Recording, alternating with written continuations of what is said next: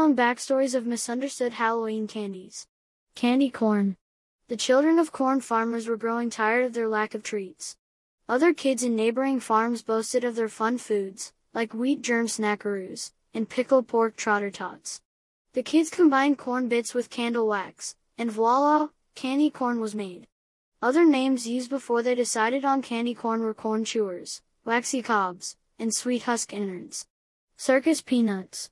When Martha Miller's son's peanut allergy prevented him from enjoying peanuts at the circus, she created a concoction with marshmallows and artificial banana flavor that had a slight resemblance to a peanut. Martha's success eventually led her to the famed cookbook with other modified recipes, mastering the art of fake cooking. Butterscotch. The town of Butter, Wisconsin needed a way to make their children eat more butter. What about butter candy? Grownups loved the idea of the treat, too, so they combined butter with scotch and a heap of sugar to make butterscotch candies. Kids don't know it's booze. Black licorice. Frustrated by the fact that his lab's candy bowl was always empty, Dutch scientist Berg van den Berg set out to create a sweet that his coworkers would not enjoy. The resulting mix of licorice root and sweetener was one that only the most sophisticated palates appreciated. Black licorice. It's the cilantro of the candy world. Malted Milk Balls. When Veronica Vega noticed that her toddler avoided drinking milk but never missed a chance to put rocks in his mouth, she created a milk treat with the crunch of a rock. Of course, shortly after the recipe was perfected, her toddler started drinking regular milk. Root Beer Hard Candies. Ever wonder what happens to expired cans of root beer? Well, wonder no more. Mystery orange and black wrapped chews.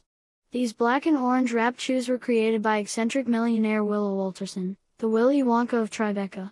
One Halloween, she had golden tickets for free taxi rides inside 1,000 treats. But no one ever claimed the prizes because these nondescript candies were always the first to get thrown away. Candy cigarettes. A great treat for kids who are too young to smoke, but still want to look cool. The candy cigarette paved the way for the invention of candy chewing tobacco, and candy nicotine patches.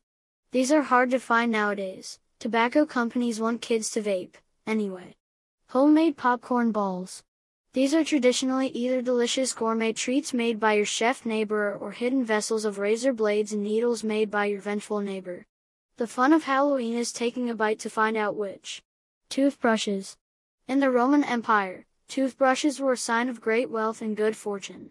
Back then a toothbrush was little more than a stick with some horsehair tied onto it, but still, oral hygiene was hip.